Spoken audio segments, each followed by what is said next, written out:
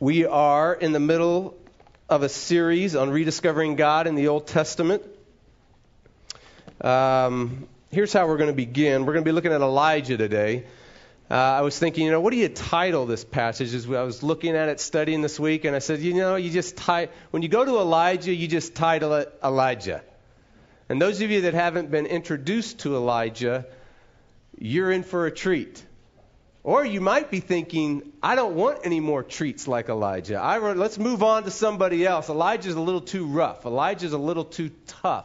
Elijah's I don't know what he is. I still haven't got my hands and my mind around him yet, but I like the guy. I can't help but like him. Here's what's happened. There's a fellow PCA church planner, pastor, leader now of a gospel movement that's sweeping the American church. He's a seminary professor, New York Times bestselling author, and whom the secular press has dubbed the C.S. Lewis of this generation. Over the years, he comes across a lot of people who say, I was raised in the church, but now I don't believe in God. I reject God. And he said earlier in his days, earlier in his ministry, in the first decade of his ministry, when he encountered those folks in his church, whether it was in Virginia or now up in New York, he would begin to listen to their reasons for not God, and he would argue for reasons for God, right? I mean, that's a normal approach that we all would take. We'll say, well, why have you walked out of the church? Why have you left God? What are your reasons? You listen to the reasons for not God, you give reasons for God. Now he says he does this. He asks, tell me about the God you don't believe in. Tell me about the God you've rejected. And then he says, 10 times out of 9, he will say, I'm an ordained minister of Christ's church, and I don't believe in that God either. Now, all of us here today come in and have beliefs about God that are not true,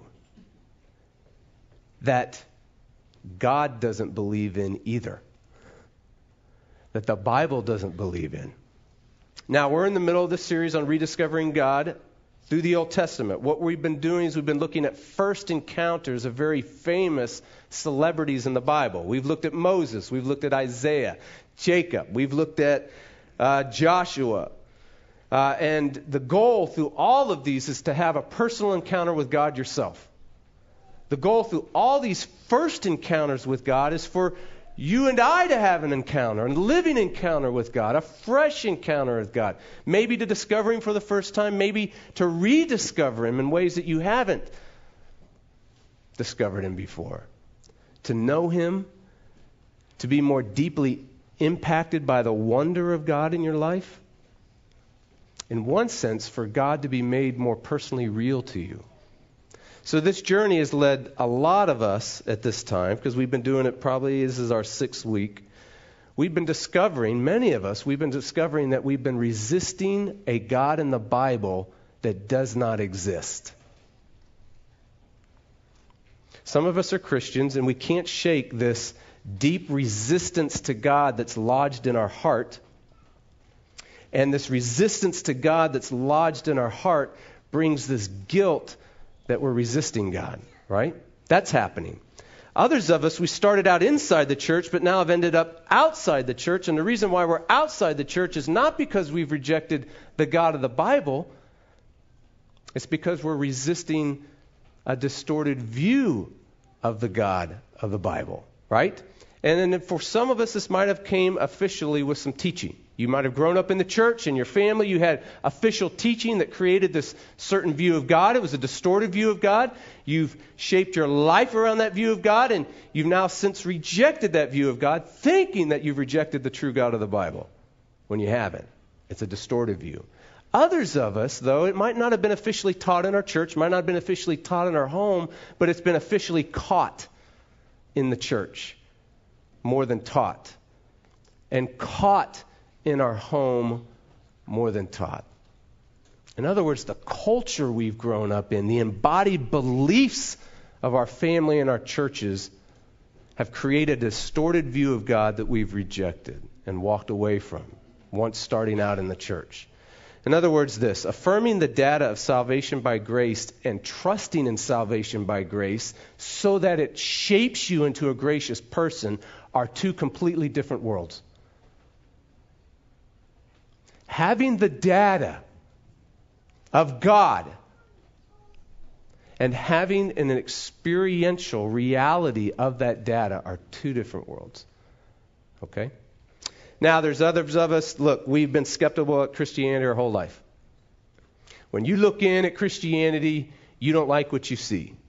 Now, what this series is going to push you on is this. Possibly, when you look in from the outside at Christianity, what you're resisting is a distorted view of God, not the real thing.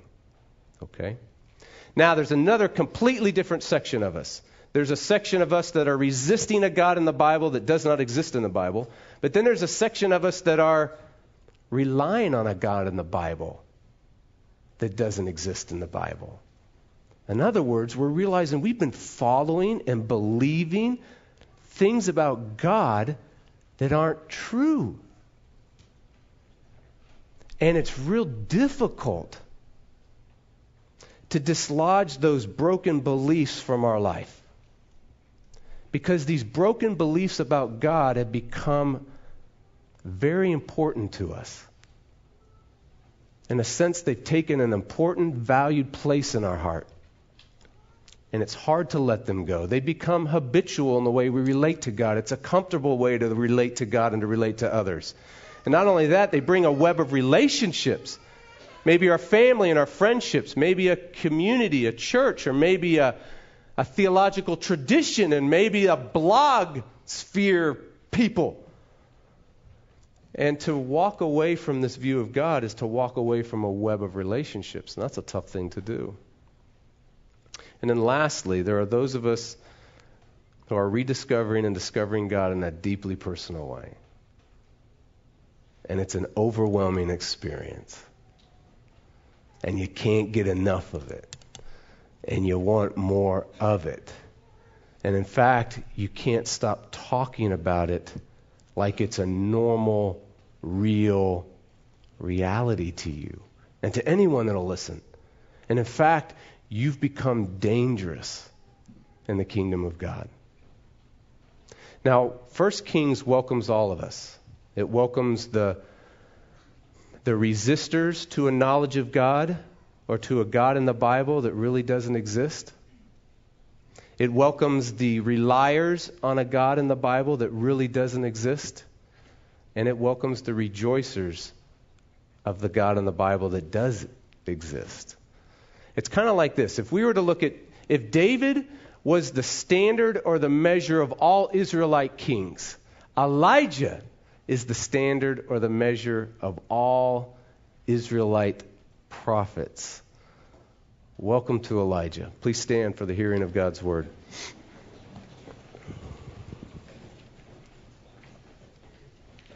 We're going to look at verses 1 through 7.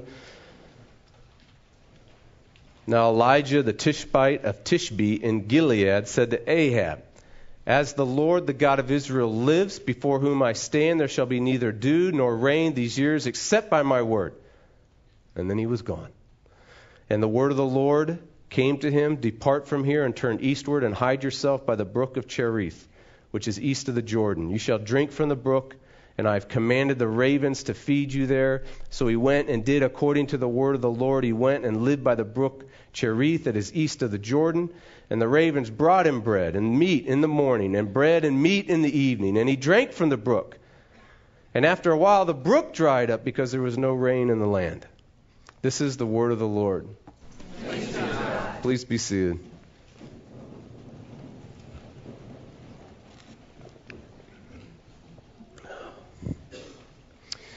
Father, we thank you for your word. We thank you for your Spirit that inspired and wrote your word and now illuminates and enlightens and transforms us to the word. So we ask that you would shine on the page. You would shine forth with brilliance and beauty, with bounty, with glory, and with grace and majesty. And we ask this in Jesus' name. Amen. All right, look at 1 Kings, verse 1. Now Elijah the Tishbite of Tishbe in Gilead. Now Elijah, wham! He just slams right into you. When Knox was little, Susan Ellis had a nickname for him. She called him Hit and Run. Those of you remember those days with him? Those who have been around a while, do you remember what that was like? It was like, watch it, because all of a sudden this little demon of a kid would come flying around the corner, slam into you, and hug you, and then he was gone. He was off and he was gone. Hit and run, right? But when he slammed into you, he was giving you a hug. And it hurt when he gave you that kind of a hug. But it was quick. Boom! Out of there. Gone. This is the first time Elijah shows up in the Bible, and it's a hit and run. He shows up out of nowhere. I mean, no long introductions. Do you see that? No long introductions. He's just there. He's in King Ahab's face, and then he's gone. Hit and run, and it all happens in one verse or half a verse. Who is Elijah? Where did he come from? You know, how does he feel about becoming a prophet and his task of being the famine and drought assignment that he has to King Ahab? I mean, how does he feel about that? Don't you want to get in touch with what he's thinking and feeling? Right? I mean, we get lots of personal background with everybody else we've looked at. Moses, Jacob. I mean, good night. We get tons of background. We get so much background with David, Isaiah. And when we do, we get so much background with Moses that we realize when he got his assignment or his Egyptian gig, he didn't want it. He was like, can someone else do this, please? But when with Elijah, there's no time for any of that. There's no time for chit-chat. There's no time for personal background. There's no time for personal feelings. In fact, when we start with verse 1, it literally doesn't start with now Elijah. Verse 1 literally starts with a verb. So the literal translation is not now Elijah. The literal translation is said Elijah. Or really, said he. And there's our first hint at the point of this passage. Your first introduction to Elijah is action. Speaking. The action of the Word of God. Okay? Now hold that thought, file it, don't throw it away, because that's the beginning of the point of the passage. But now we got to take a little time out to realize, why does Elijah show out of nowhere and then he's gone? Why? Because these are the darkest days in Israel's history up to this point. There have never been darker days than right now. And we get that picture in 1 Kings 16. So what I want to say before I even move on to that picture, could you get this? These are the darkest days in Israel's history. And at the darkest days, the darkest hour, boom, Elijah shows up. I mean, do you see this? This is God's word immediately shows up. Or God's prophet immediately shows up. Suddenly, unexpectedly, surprisingly, but effectually. Fast, furious, famously. God's word shows up in the darkest hour. God's word shows up in your darkest hour. I mean, this is so exciting because if we realize that in your darkest hour, in a church's darkest hour, whatever the dark hour is, suddenly, unexpectedly, fast and furious and effectually and famously, God's on the move. So when you're in your darkest hour, you have every reason to believe when you go to the Scriptures, and you should go to the Scriptures, that God will speak a word to you suddenly, unexpectedly, fast and furiously, famously, effectually.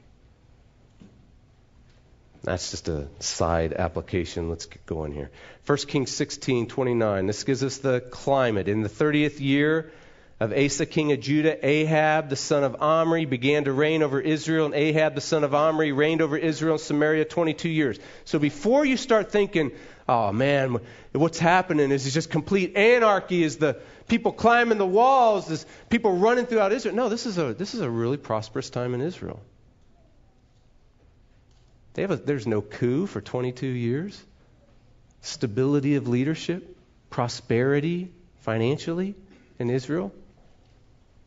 And yet these are the darkest days in Israel. Ahab, the son of Omri, did evil in the sight of the Lord more than all who were before him. Ahab took the title of the darkest heart in Israel from his own father, Omri. Omri held the title and then passed this prestigious award on to his son. Now, what did Ahab do to earn this title? The next verse, 31, goes on to say, if you have your Bibles, you can look at it. If you're looking in the bulletin, just listen. He took for his wife Jezebel, the daughter of Ithbaal, king of the Sidonians, and went and served Baal and worshipped him. Ahab's great evil was two things. Marrying a Proverbs 31 wife named Jezebel, right? And then forming the official state religion of Israel, Baal worship. Those are his two great evils according to this passage. Now, Jezebel was from Sidon. She was a Phoenician princess, and this means Phoenicia was a coastal city, right? That was famous for its commerce and its trade and its merchants and its seaports, its economy. In other words, the translation here is that Phoenicia was famous for money and wealth. And so, in marrying Jezebel, Ahab secured his bank account forever. And all the power and the influence, all the pleasure and the control, all the recognition, all that brings to him, secured his bank account, right? Now, what was the Phoenician princess like? Well, we get a little picture again in 16. She was the father of Ithbaal. Now, Ithbaal, her father, is named after Baal. He was a priest of Baal. But he was not only a priest of Baal, he became the king of the Phoenician area. How did he become the king? He murdered his own brother. Reigned for 32 years. So what we have is some daughter that actually is made in the image of her own father. Because what ends up happening is that Jezebel, she wears the pants in the relationship with Ahab. And she leads Ahab and leads Israel into Baal worship. So much so it becomes the official state religion. Do you know what you have to do in Israel to replace Yahweh as the official state religion? Do you know how powerful and shrewd and dark it had to be for that to happen? Well, this is how dark it was. What she ended up doing, she led the way in slaughtering all the Israelite prophets. Yahweh's prophets, she started slaughtering them. And then if there were any Yahweh loyalists, she started squashing them.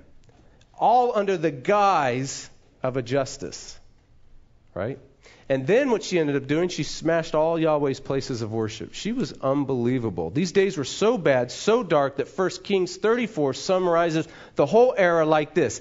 In his days, Heel of Bethel, this is Ahab's chief architect, all right, built Jericho. Now, if you were an Israelite and you heard Heel of Bethel built Jericho, you just gasped. What? Built Jericho? Because you'll remember that when Joshua leveled Jericho, God put a curse on anyone who tries to rebuild that city into a military town. So now listen very carefully. In his days, Heel of Bethel built Jericho. Oh, did I tell you what the curse was? Okay, the curse in Joshua was, when you lay the foundation, your firstborn son's taken out. When you finish it and put on the gates and the doors and all the ornaments, your youngest son's taken out. In his days, Heel of Bethel built Jericho. He laid its foundation at the cost of Abiriam, his firstborn, and set up its gates at the cost of his youngest son, Segub, according to the word of the Lord spoken by Joshua. God's word meant nothing to Ahab and to Israel. nothing. Now, it's not just that God's word was forgotten. And it's not just that God's word was outright rejected. As bad as that is, as dark as it is, here's what happened. God's word became irrelevant. It no longer touched people's lives. It no longer was powerful and full of life. It no longer bounced with bounty into people's hearts. It was lifeless. It was dead. It was insignificant. It was small. It was boring. Irrelevant. Now, how in the world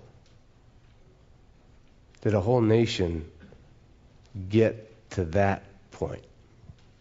Do you know what the answer is? Do you know why God's word was so irrelevant? Because Baal was so relevant to Israel.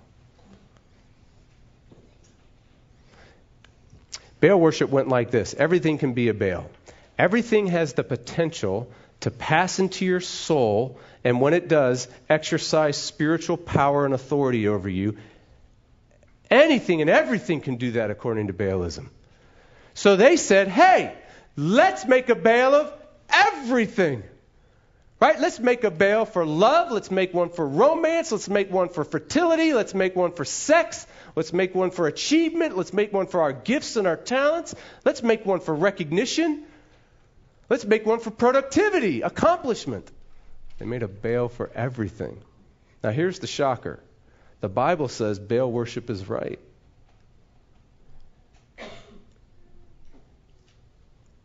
The Bible says that everything can be a Baal. Because remember what the Israelites have? They have this knowledge of what was called the Ten Commandments, and this is part of God's covenant to Israel. And so that's in their history, and that's been pushed aside. But the first two commandments of the Ten Commandments actually single out the fact, warning Israel to not have any other Baals or gods set up before them. And then it goes on to list what could those Baals or those gods possibly be, and it lists everything above the earth, below the earth, under the earth, anything in all creation. So the list is everything. So here's what happens. When we trust in something to give us life, to give your life meaning and value, to give you happiness, when we trust in something to give us life, it passes into our soul and has spiritual authority and power over us. It becomes a Baal. So here's what we have.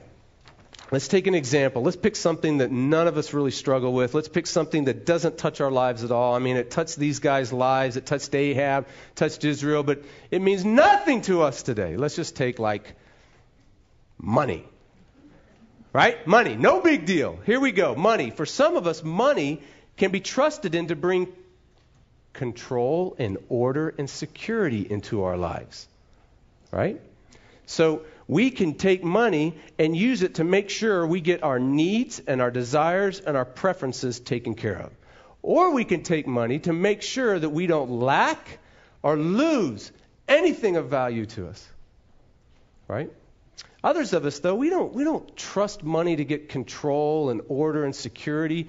We're not into that. So we're not into we don't have spreadsheets on our computer and QuickBooks, and we're not worried about words like stewardship and all that kind of stuff. We don't do that kind of stuff. So what we do is, for us, money is trusted in to bring comfort to our lives. It's trusted in to bring pleasure and avoid pain. It could be extravagant, it could be simple.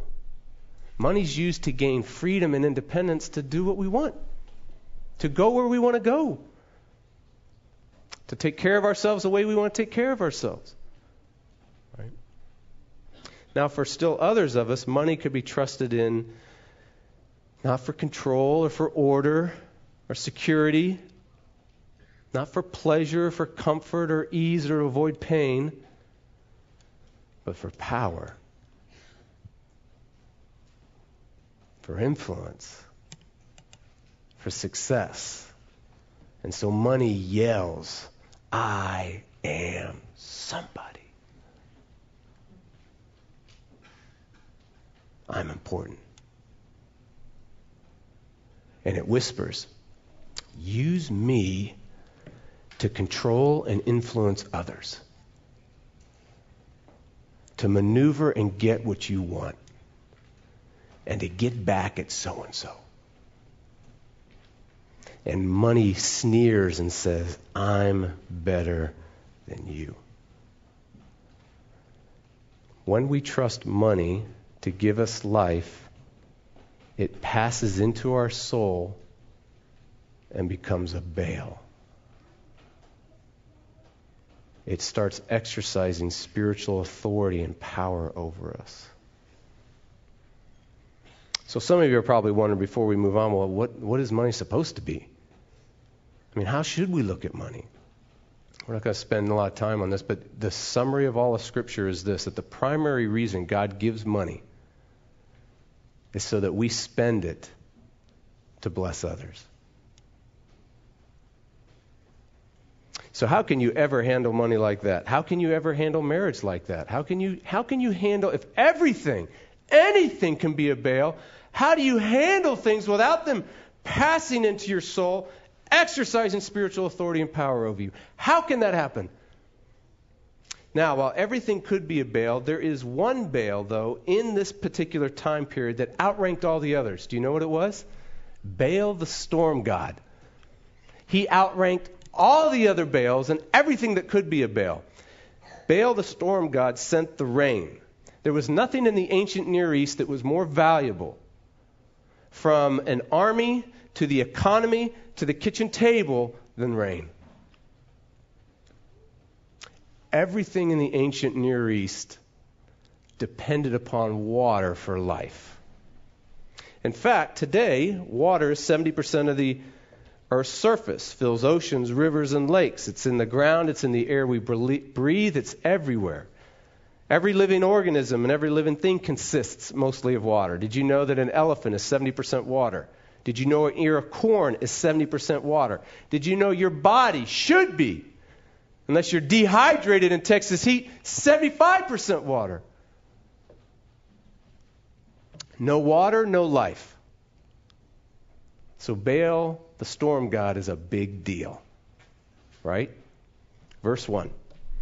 As the Lord, the God of Israel, lives, before whom I stand, there shall be neither dew nor rain these years, except by my word. And then Elijah was gone. This is the point of the passage. It's the great reversal of the passage.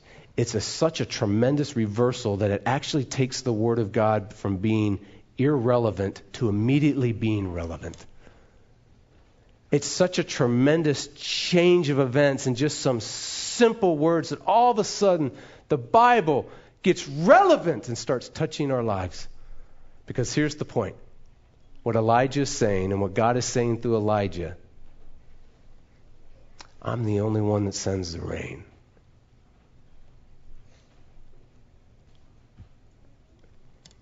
I'm the only one that gives life. That's the point of except by my word. So, Baal the storm god cannot send the rain, cannot give life. Money cannot send the rain. It cannot give you life. Your family cannot send the rain. It cannot give you life. Romance, recognition, respect, success cannot send the rain. Cannot give you life. There's only one who sends the rain in this passage. There's only one who gives life, except by my word. So what needs to happen to us, what needs to happen to the Israelites, and as we're not going to continue on with Elijah. So this would be great. You want to see what happens the rest of the story? Keep reading 17 and 18, because what happens is all of Israel comes to see and comes to desire and comes to want God as the rain, and God as their life, and God as their water. Because all of a sudden, when what needs to happen to us and what needs to happen to the Israelites and the whole process that leads them to that point. In fact, there's some interesting characters that happen. A widow in Zarephath, a Gentile, what happens to her and how she comes in contact with the rain, with the God who sends the rain. What needs to happen to us is that God needs to become your rain, your water, your soul refreshment, your life. And when that happens, God's word goes immediately from being irrelevant to relevant in a deeply personal way. And God's word's no longer seen as a bunch of principles to be harvested and gathered and applied to your life to make it somehow better. God's word is not seen as some shallow examples to follow in your life. And God's word's not seen as nice intellectual stimulation for your life. God's word is seen as the only one that can send the rain, give you water. Now, how does God do that? I mean, how does God become your rain? How does he become your water? How does he become your source of life? More so than money, more so than recognition, more so than romance. How does that happen? I want you to notice, it's fascinating. When you look at verses 2 now through 7, I mean, where do they fit in the story? What you notice from verse 2 down to verse 7 is that everything in this passage depends, and chapter 17 and then on into 18, all of it hangs on one man. Everything in 17 and 18 hangs on Elijah. In fact, even God's word, did you see that in verse 1? Even God's word became mysteriously infused and became Elijah's word. Because Elijah says, no dew, no rain will fall except by my word. Right? So God's word and Elijah's word became one word. Everything began to hang on one man. And then not only that, the promises of the rain coming and then the actual deliverance of the rain that will happen in a chapter later depends upon one man. And then the passage has this tension, the one that we're looking at, 2 through 7. Will this one man survive? I mean, look through 2 through 7. The poor guy, he's got to go to a brook and he's got to have ravens take care of him. His life is hanging by a thread. His life is hanging by... Do y'all know that ravens are off the menu in an Israelite diet? They are unclean birds.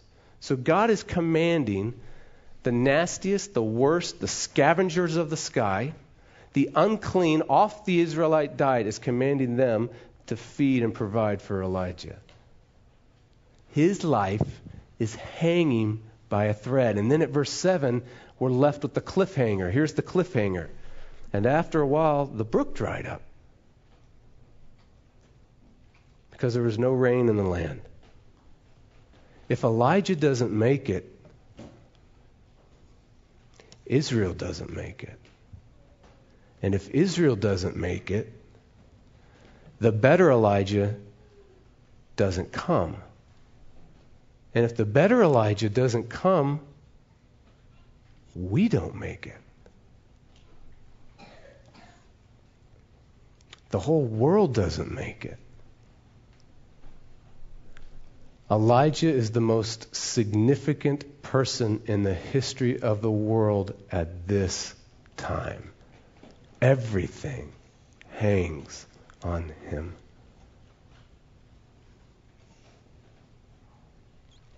Years later, a better Elijah shows up on the scene, and this better Elijah stands up on what's called the Feast of the Tabernacles, or the Feast of the Booths, and it's this last great day of this great feast in the Israelite tradition and the Israelite history. And right at that time, what happens, they have the charred sacrifices are laid out on where they have been sacrificed. hundreds of them, possibly thousands of them, have been sacrificed. And then what happens, they have these huge vats and barrels of water, and at that last day of that great feast, they dump the barrels and they go washing over the charred, burnt sacrifices. Because it symbolizes that the stain of Israel's sin is washed and cleansed away. And it symbolizes that the waters of new life and connecting to God and connecting to yourself and connecting to your neighbor and connecting to the world happens. And at that great moment, that climax of the feast, Jesus stands up and he says, "If anyone thirsts, let him come to me and drink."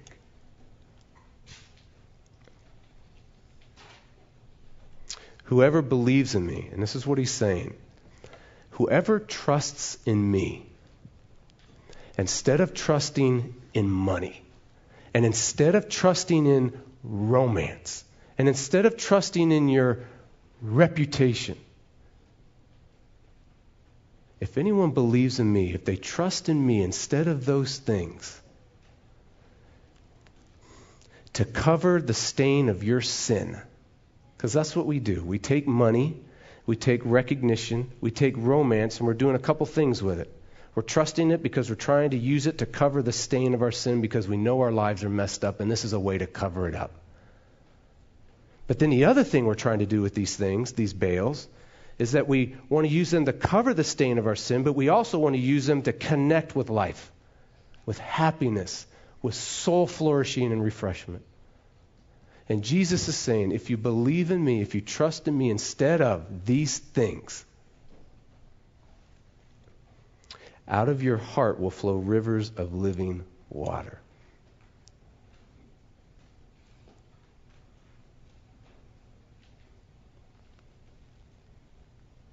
That's pretty doggone good. What a deal. I bring my sin. He sends the rain. I bring my guilt. He sends the rain. I bring my brokenness and my twistedness, and He sends the rain. What a deal. So here's what we got. Jesus not only sends the rain, He is the rain. He is the living water. He is life. And He is the burnt sacrifice. And then the water that comes rushing down over that burnt sacrifice to remove the stain of your sin. You don't have to try to cover it up with other things. And not only that, He's the water of life that comes rushing over your life to connect you with God, connect you with yourself, connect you with your neighbor, and connect you to the world in a living, real way. So only God sends the rain. That's the point of the text, right? So if He's really going to send the rain, He's got to send a better Elijah. So He sends His own Son. Now, if you're thirsty,